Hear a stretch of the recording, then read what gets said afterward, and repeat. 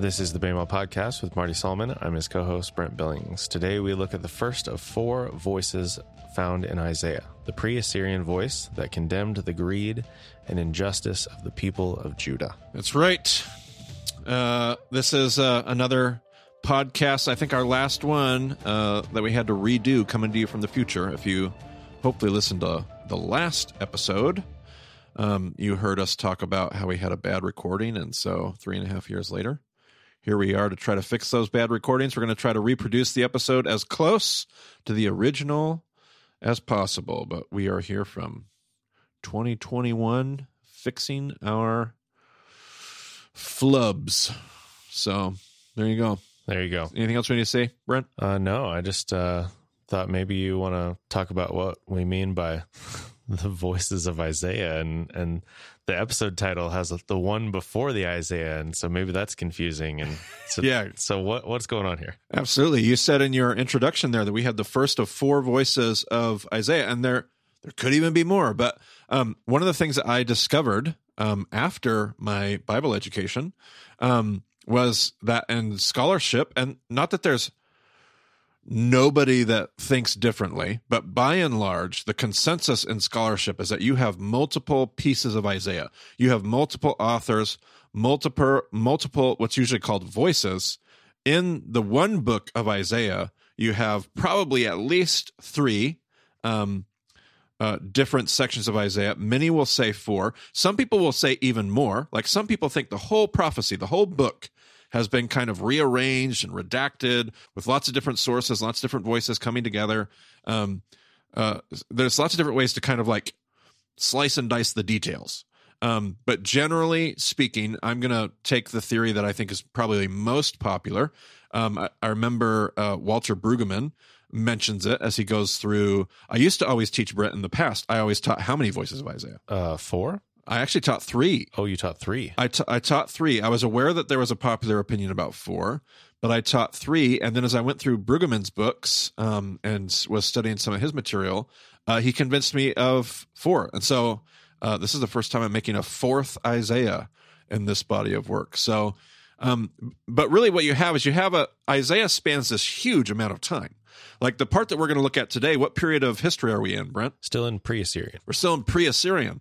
And yet later in the book, and yet you get later in Isaiah, and you're listening to Isaiah condemn all these different nations that appear very later in the story. Then you get later in Isaiah, somewhere around, say, Isaiah 37, 38, 39. And now all of a sudden you have like a historical record of Sennacherib, which is much, much later in the story, like much later in the story. And so either Isaiah is written much, because the actual Isaiah lives, as it's told in the Bible, lives back in the days of King Uzziah. So we're talking 8th century BC. So that's early, and yet a lot of the things that Isaiah talks about, and again, not in this super futuristic, like cryptic prophecy sense, like as a historian recording what happened to Sennacherib, that portion is in Isaiah 2, which doesn't happen until much, much later in history. And so you're spanning such a gap that you have to have multiple authors. Either you have somebody at the very end, like if you wanted to maintain there's one author of Isaiah, logically speaking, that has to be at the end of the historical timeline, writing in Isaiah's name about all the things that have happened before him. Or you'd have to have this like belief that Isaiah was just absolutely speaking very directly and cleanly out of his mind in the first part as a prophecy, as a future telling prophet. Like it's just you have multiple voices at play here.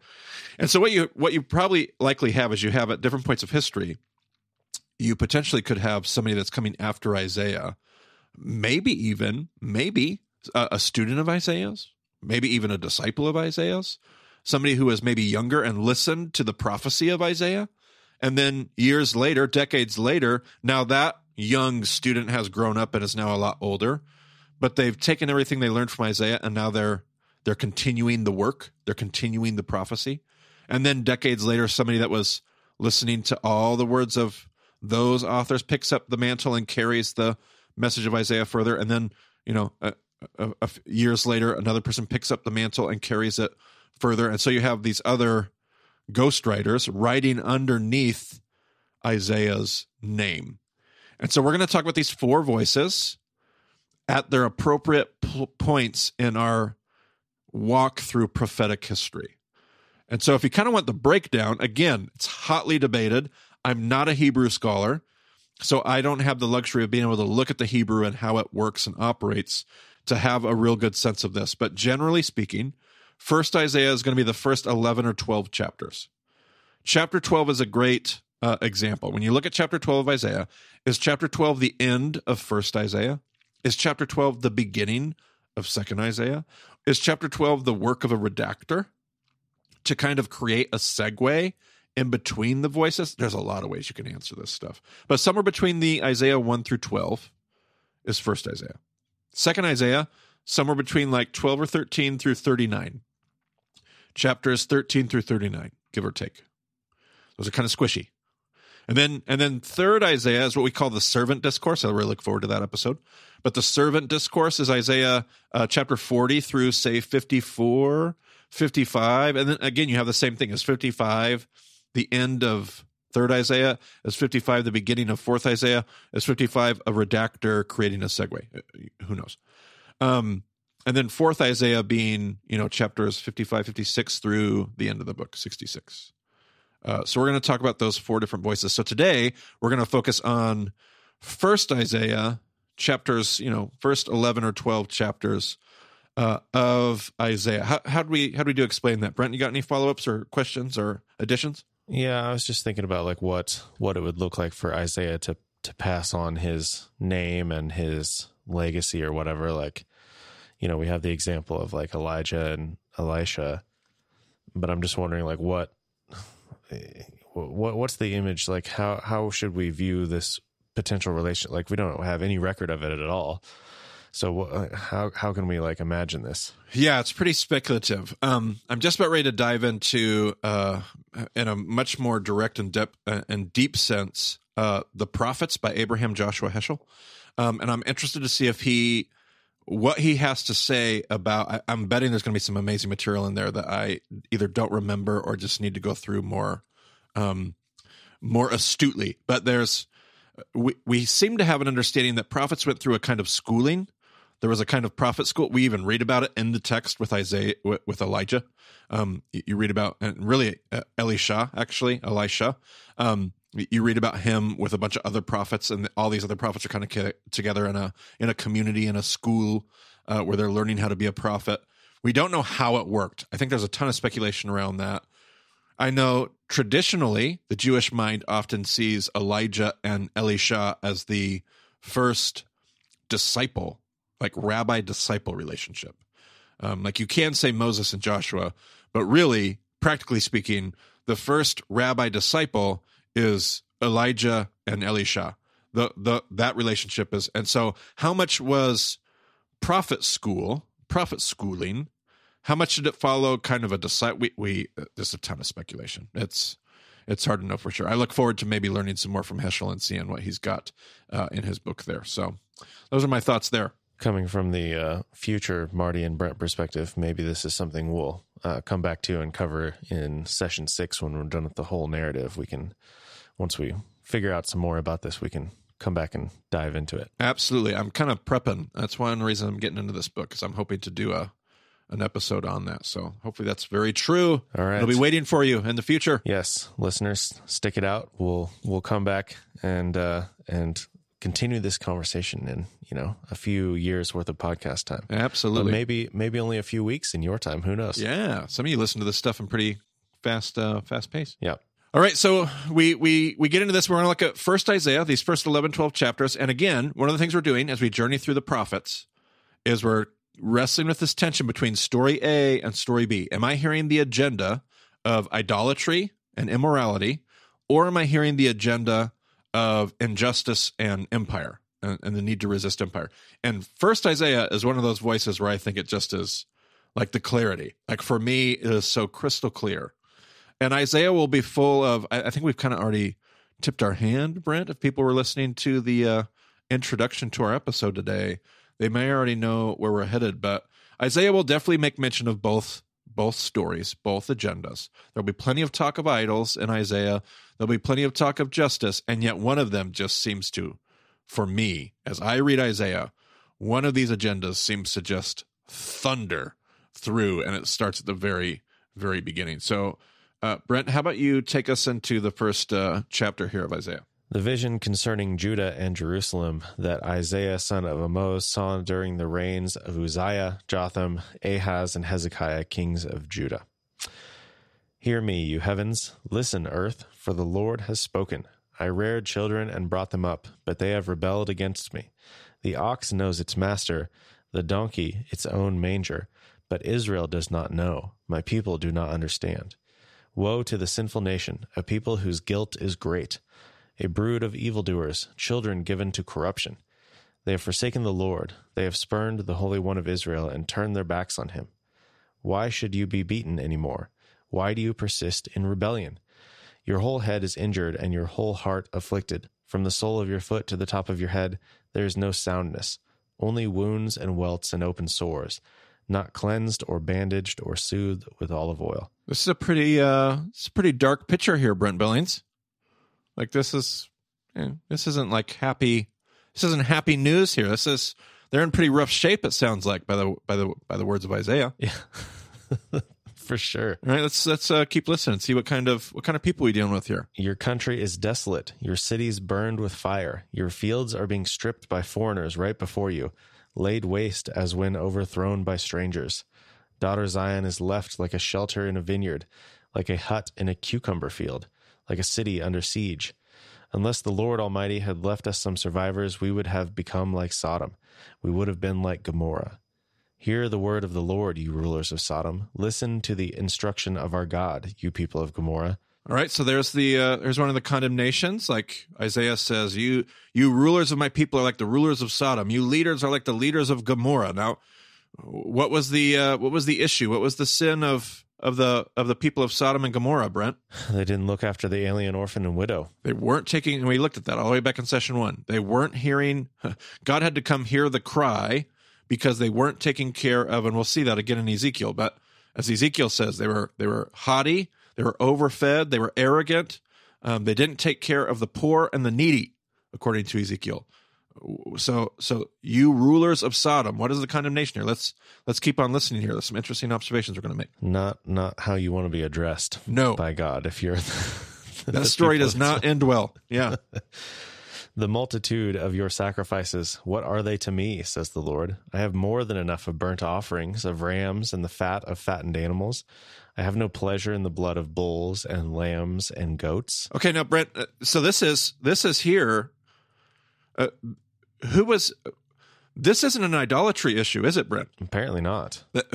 What kind of sacrifices are they offering here? They're offering what God wants, and he says, I have more than enough. Yeah, and they're coming to what kind of worship services? Like this group of people has their worship correctly. They are following the rules, and yet God is so upset. Let's keep listening to the language he has here. When you come to appear before me, who has asked this of you, this trampling of my courts? Stop bringing meaningless offerings. Your incense is detestable to me. New moons, Sabbaths, and convocations, I cannot bear your worthless assemblies. Your new moon feasts and your appointed festivals I hate with all my being. They have become a burden to me. I am weary of bearing them. When you spread out your hands in prayer, I hide my eyes from you. Even when you offer many prayers, I am not listening. All right, so this is very blatantly not story A. Like in chapter 1 of Isaiah, we are not hearing, there is no issue of idolatry. These people are coming, they're bringing Levitical offerings to a Levitical temple in a Levitical priesthood. They're observing Levitical worship gatherings and assemblies and festivals. They are bringing offerings. They are praying. They are doing all the religious things. And God is so upset. He's like, I can't stand this stuff. This is absolutely worthless. God's vitriolic language. I am so disgusted by your worship. Oh my goodness. What is it they're doing? Brent, tell us. Your hands are full of blood. Wash and make yourselves clean. Take your evil deeds out of my sight. Stop doing wrong. Learn to do right. Seek justice. defend the oppressed, take up the cause of the fatherless, plead the case of the widow. Okay, sounds like which story we got there, Brent? Pretty straightforward. Story B. Story B. So we're not wrestling with idolatry. This is not an issue of at least a certain kind of immorality, an idolatrous immorality. This is a different kind of immorality. And this immorality is centered around people. It's centered around justice. What God finds so disgusting about their worship is that they're taking the time to worship with all this beautiful offerings and wonderful, but they don't love people. They don't take care of people.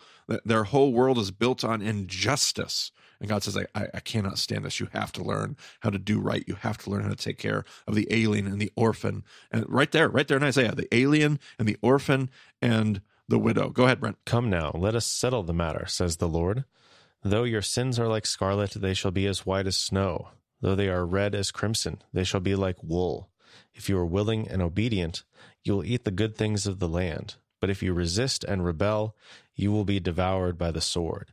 For the mouth of the Lord has spoken. Yeah, just a pretty scathing rebuke to open first Isaiah. Now, we don't want to run past like some of the mentions. I don't want to be accused of like avoiding issues of idolatry. We see that in some of the verses to come, like the very end of chapter 1.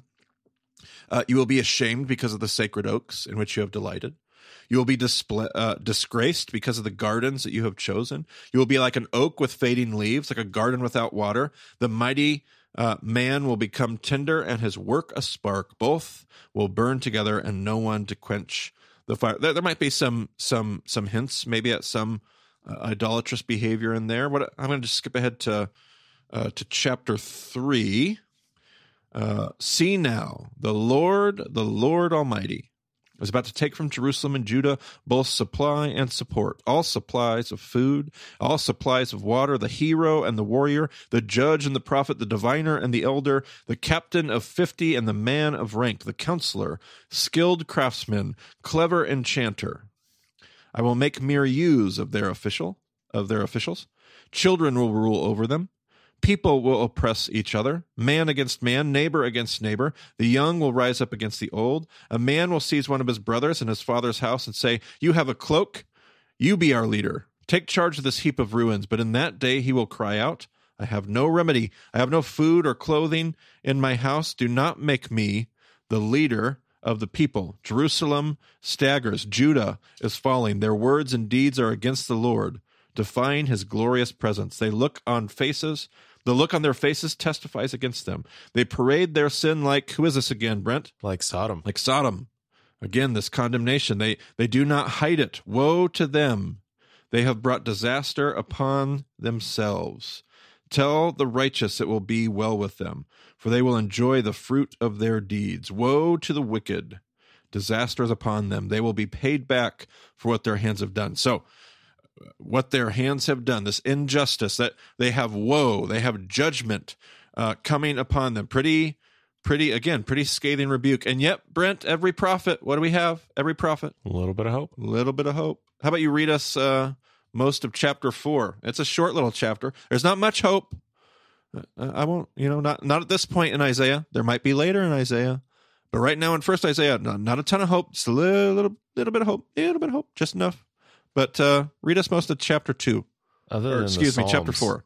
Yeah, other than the Psalms, I feel like this is maybe the shortest chapter in the Bible. Pretty quick. I don't know, but it's 6 verses here. In that day, the branch of the Lord will be beautiful and glorious, and the fruit of the land will be the pride and glory of the survivors in Israel. Those who are left in Zion, who remain in Jerusalem, will be called holy, all who are recorded among the living in Jerusalem.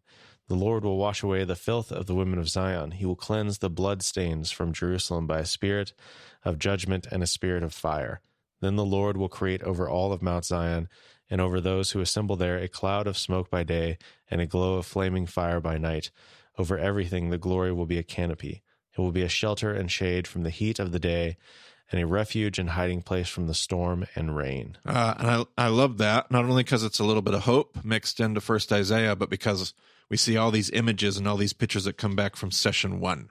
The shelter and the shade from the heat of the day and the refuge from the storm. And so it calls you back to those desert those desert days, because they're headed into a wilderness, that's for sure. I mean, the cloud and the fire, like the intimate presence of God that they got to know in the desert. Absolutely. Maybe even a reference to the blood path. Like you definitely have this callback because they've just been informed they're headed into the wilderness. And yet God says, I've got some hope for you, because the things that were true about me in the desert are still true of me. That's still what I'm doing in my story.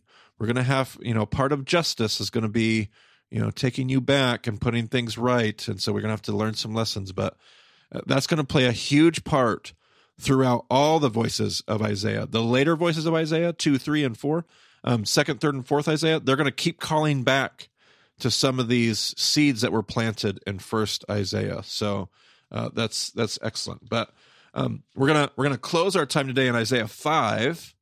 And speaking of seeds being planted, Isaiah 5 utilizes an image, and it's going to be the image of 1st Isaiah for our review. So, in the spirit of a review, Brent, what was Amos's image? Amos was the plumb line. He was a prophet to which kingdom, by the way? To Israel. Northern kingdom, okay. Northern kingdom. And then what was the next prophet? Then we had Hosea, also a prophet to the northern kingdom of Israel, and his image was the prostitute. Okay, and then last week we looked at, who was that? Micah with the image of a judge, as in mishpat, not, that restorative justice. Yeah, that's right. So judge would be the image for Micah. So the image for 1st Isaiah is going to be the image of vineyard, or you could say garden. I'm going to say vineyard for our notes, but a garden, a terraced garden. In the Hebrew, the term is gan, G-A-N, gan. A gan is a terraced garden. And we have a presentation in your show notes. If you look at that, you can see a bunch of pictures. Now, Brent, these pictures were taken back in 2008. I was not a photographer. I am not a photographer. But back then I had you said it's a 1/3 of a megapixel camera? Well, I think the camera itself was a little bit higher resolution, but the pictures are a 1/3 of a megapixel. I'm assuming because you were on a long trip and you needed to take a lot of photos, and so you chose the smaller file size. There you go. Well, you're all welcome for that. I definitely meant to bless you in this way. If you can even make out what you see in there, but man, I'm telling you, I do love these photos. They work for me. Standing there in person, they have like this painterly feel to them. Yeah, it's a great way of wording it. It was stunning to just be there. And so this is the idea of a garden. This is a terrace garden. Now, this garden that I'm taking photos here in this presentation, I was told that this garden is likely centuries, if not thousands of years old. Some of these terrace gardens, I've been told, are almost 3,000 years old. Like, almost going back in some time, and not necessarily this garden in this picture, but I was told that some of these terrace gardens have been kept up since the days of Abraham. By whoever lived in the land, you had to keep these gardens up. So you can see the terraces. It's a way of utilizing a hillside. When you came into the land, everybody got a plot of ground. Everybody got a field, but there were only so many fields to go around. And so another way that you could give somebody a plot of ground that they could grow things on, that they could, in a barter economy, have a sense of sustenance from, is you could take a hillside that you couldn't farm and you could turn it into terraces. And then these terraces you could plant trees on, olive trees, grape hedges. You can actually see in the second photo in that presentation, you can see both olive trees on every terrace, and then you can also make out these beautiful grape hedges that go up these terraces as well. You can see everything from like wine presses carved, a watchtower in the photo, and these terraces were an incredibly effective way of farming a hillside, and yet they required a ton of just constant maintenance. Because the only thing holding that hillside together, the terraces together, are what, Brent? What do you see when you look at those photos? They're just stones. Just stone walls. And large stone walls, but or smaller stones, Brent? The stones, the individual stones are all pretty small. But they're just small little stones. Right. Second to last photo there shows a few of us around the trip kind of rebuilding one of the walls that was there, kind of in a reference to a later portion of Isaiah, rebuilder of ancient walls. But there's all these stones that build these walls. Now, you as a family, let's say the Billings family, has one of these terraces. Now, I understand, practically speaking, I'm not an idiot, that Brent can just jump down from his Billings terrace and he can just go over to his neighbor's terrace down below him, and he can inspect his wall. But as a picture, as a concept, do you see your wall if you're up on your terrace, Brent? No, I see my neighbor's wall. You see your neighbor's wall. So who is the one that's seeing your wall? My other neighbor. Yeah, so somebody else is, practically speaking, on a daily basis, seeing and watching. This becomes a beautiful metaphor in the world of the Middle East for community. This is one of the things that I believe Isaiah is employing here by talking about God's people as a vineyard. This is a great image and a great picture for what God's people look like. Every one of us has a terrace, but we have to rely on each other to look out for the health of, the stability of, the rightness of our walls, to be able to put our walls back together. I have to trust my neighbor to come up to me and say, "Hey, you got some rocks coming loose down here. You're gonna want to give some attention to your wall." Because Brent, if the wall of my terrace, all it takes is one good rain, and now my terrace washes out. And I've been told it only takes one terrace to fall apart to effectively wash out every single terrace underneath it. And so the importance of looking out for each other's walls becomes so important. And this is not popular in our day. I think it's gotten even less popular, Brent, since we originally recorded this episode. Coming from 2021, I don't think it got any better in the last 3.5 years. We don't like people watching our walls. We don't like people, "Hey, buddy, mind your own business." Like you don't get to tell me. We love the verse, "Judge not, lest you be judged." And there's a place for that. We'll talk about that later. But we don't like, and yet we depend on, we have to look out for each other's walls. And we need to be able to receive the help from the right people. I'm not talking about the wrong people that shouldn't be talking about your wall. I'm talking about your neighbor, the person who should be talking about your wall. And Brent, you said in the original podcast that you actually had a neighbor that had you actually had a real life example of this, right? Yeah. The house 2 doors down from me is up on, a slight rise compared to the house 3 doors down.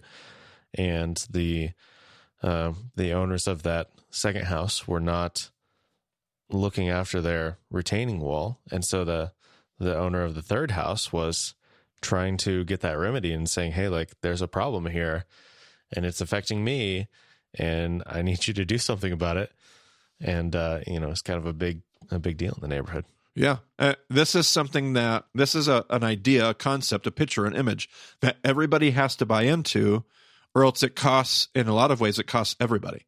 And so this is one of the pictures of community, to realize that we have people that are watching our walls. We have to appreciate that. We have to respect that. We have to receive that. We also need to give that advice. We need to give that critique in ways that are loving and gentle and kind and patient and full of the fruit of the Spirit. But we have to give it and receive it. But to be able to do that graciously and in love and wanting the best for everybody around us is a part of how community thrives. And I think that fits. I think it's one of the reasons that Isaiah uses this image here to talk about, for me, Brent, story number 2, story B, the issue of justice. You're supposed to be looking out for each other, and you're just not. And this is a modern addition. We didn't talk about this in the original recording, but I'm just thinking about this idea of community and how we I don't remember where we talk about the meanings of the different numbers, but at some point we say, the different, definitely we talk about episode 0, the numbers that we see are not necessarily quantitative, they're qualitative. And 3 is a number that usually represents community. And so in this case, you have, 3 people. You have, like, I'm here with my terrace and I'm watching one neighbor's wall, but another neighbor is watching my wall. So you have these 3 people involved in every terrace. That's a fantastic observation. Absolutely. Yeah. Yeah. The power of community. All right. And so one of the last pictures you see there in the presentation is actually the other side of the same valley. The valley that we were in when I take the photos of the vineyard, like the same side of the vineyard that I'm on when I take that photo is what I take a photo. I just turn my camera to the left and I snapped that photo. That's what it looks like when you don't maintain a vineyard. So that's your picture of literal, like, communal judgment. Like on the one side, a beautiful, cultivated, terraced garden that's been taken care of and is operational.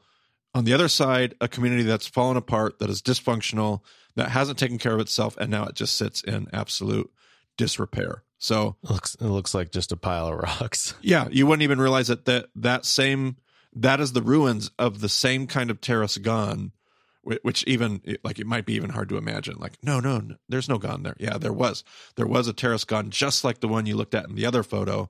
It's just been not kept up, and now over the course of centuries has just been washed away.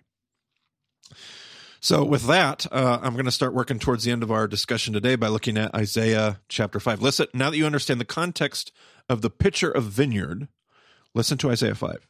I will sing the song for the one I love, a song about his vineyard. My loved one had a vineyard on a fertile hillside. And now you've got literal pictures you can be looking at to understand this. He dug it up and cleared it of stones. He planted it with the choicest vines. The Hebrew there is sorek. Sorek is like the best grapevine in the ancient world you could have. Like it's the best of the best. He built a watchtower in it. He cut out a wine press as well. And he looked for a crop of good grapes, but it yielded only bad fruit. So God built this vineyard. He did everything he possibly could. He gave it the best grapes. He prepared the soil as best as he could. Every single variable God did perfectly. He expected to get good grapes, but instead he got a bad crop. Now you dwellers in Jerusalem and you people of Judah, judge between me and my vineyard. What more could have been done for my vineyard than I have done for it? When I looked for good grapes, why did it yield only bad? Hebrew word there is be'ushim. Be'ushim, bad grapes. And if you don't keep your vineyard, if you don't have a vine dresser taking care of that vineyard, these grapes will droop and drag on the ground. And if the grapes sit on the ground, they don't develop correctly. They kind of have a stunted growth curve, and they go bad. And it's called be'ushim in the Hebrew. I found only be'ushim.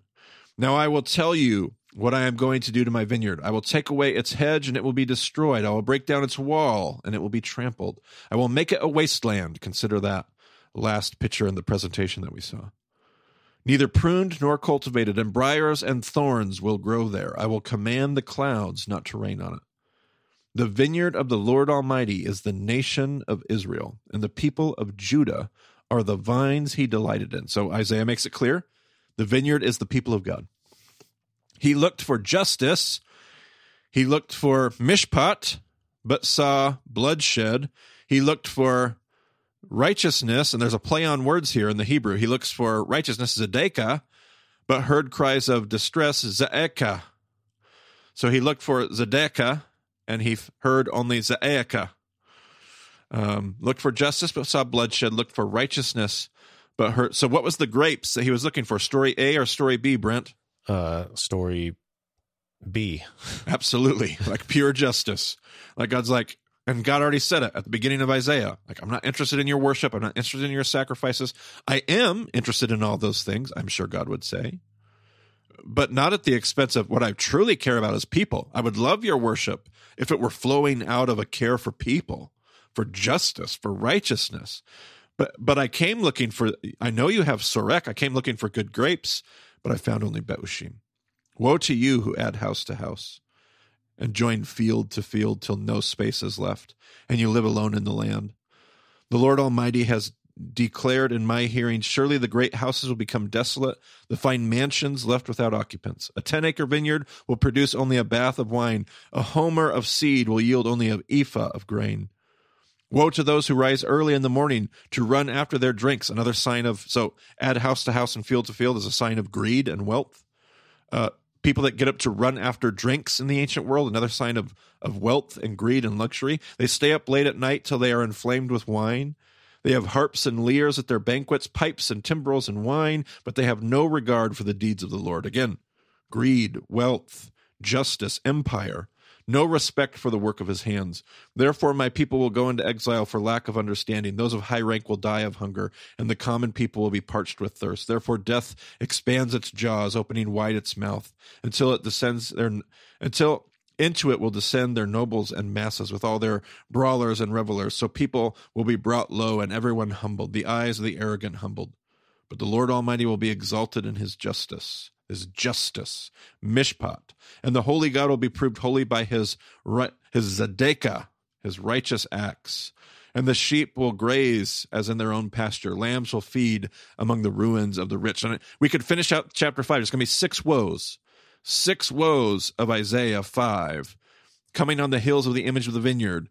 And the condemnation here is a people who don't care about others, a people who are building their own empires, building their own puffed up view of themselves, building their own haughtiness, their own arrogance, committing the sin of Sodom over and over and over again. And God says, I'm just not having it. And again, we pointed out, Brent, this message in some respects, they heard it, at least. It stayed the hand of judgment that was coming. Sennacherib got sent back to Assyria. It won't last forever. Spoiler alert. Babylon is still coming, but it worked for a while. Hezekiah led a massive repentance effort, but here we are. We find ourselves in the pre-Assyrian period, and there you go. There's your image, the image of the vineyard. All right. Well, that does it for our re-record of this episode. I think somehow we managed to make both episodes 50 and 51 longer than they were originally. So I didn't learn how to talk any less over the last 3.5 years. That's for sure. No. As we talk about in the original episode, we did have discussion groups on the Palouse where, Marty was leading the discussion himself, and everything looked very different back in 2017. We don't have those local groups anymore. Marty's living in Ohio now, so things are a little different. So we don't have those discussion groups. You can't just join us in person. Not that anyone was traveling to do that, but we do have lots of discussion groups all over the world now. So go to BehemothDiscipleship.com, go to the groups page, and you can find our map there. There's probably a discussion group somewhere near you. And if not, you can start one up. So check that out. And you can get a hold of Marty on Twitter at Marty Solomon. I'm at EIBCB. That's still a great way to get a hold of us. And thanks for joining us on the Behemoth Podcast. Hopefully the music you're hearing now sounds about right compared to what it was then, and we'll talk to you again soon.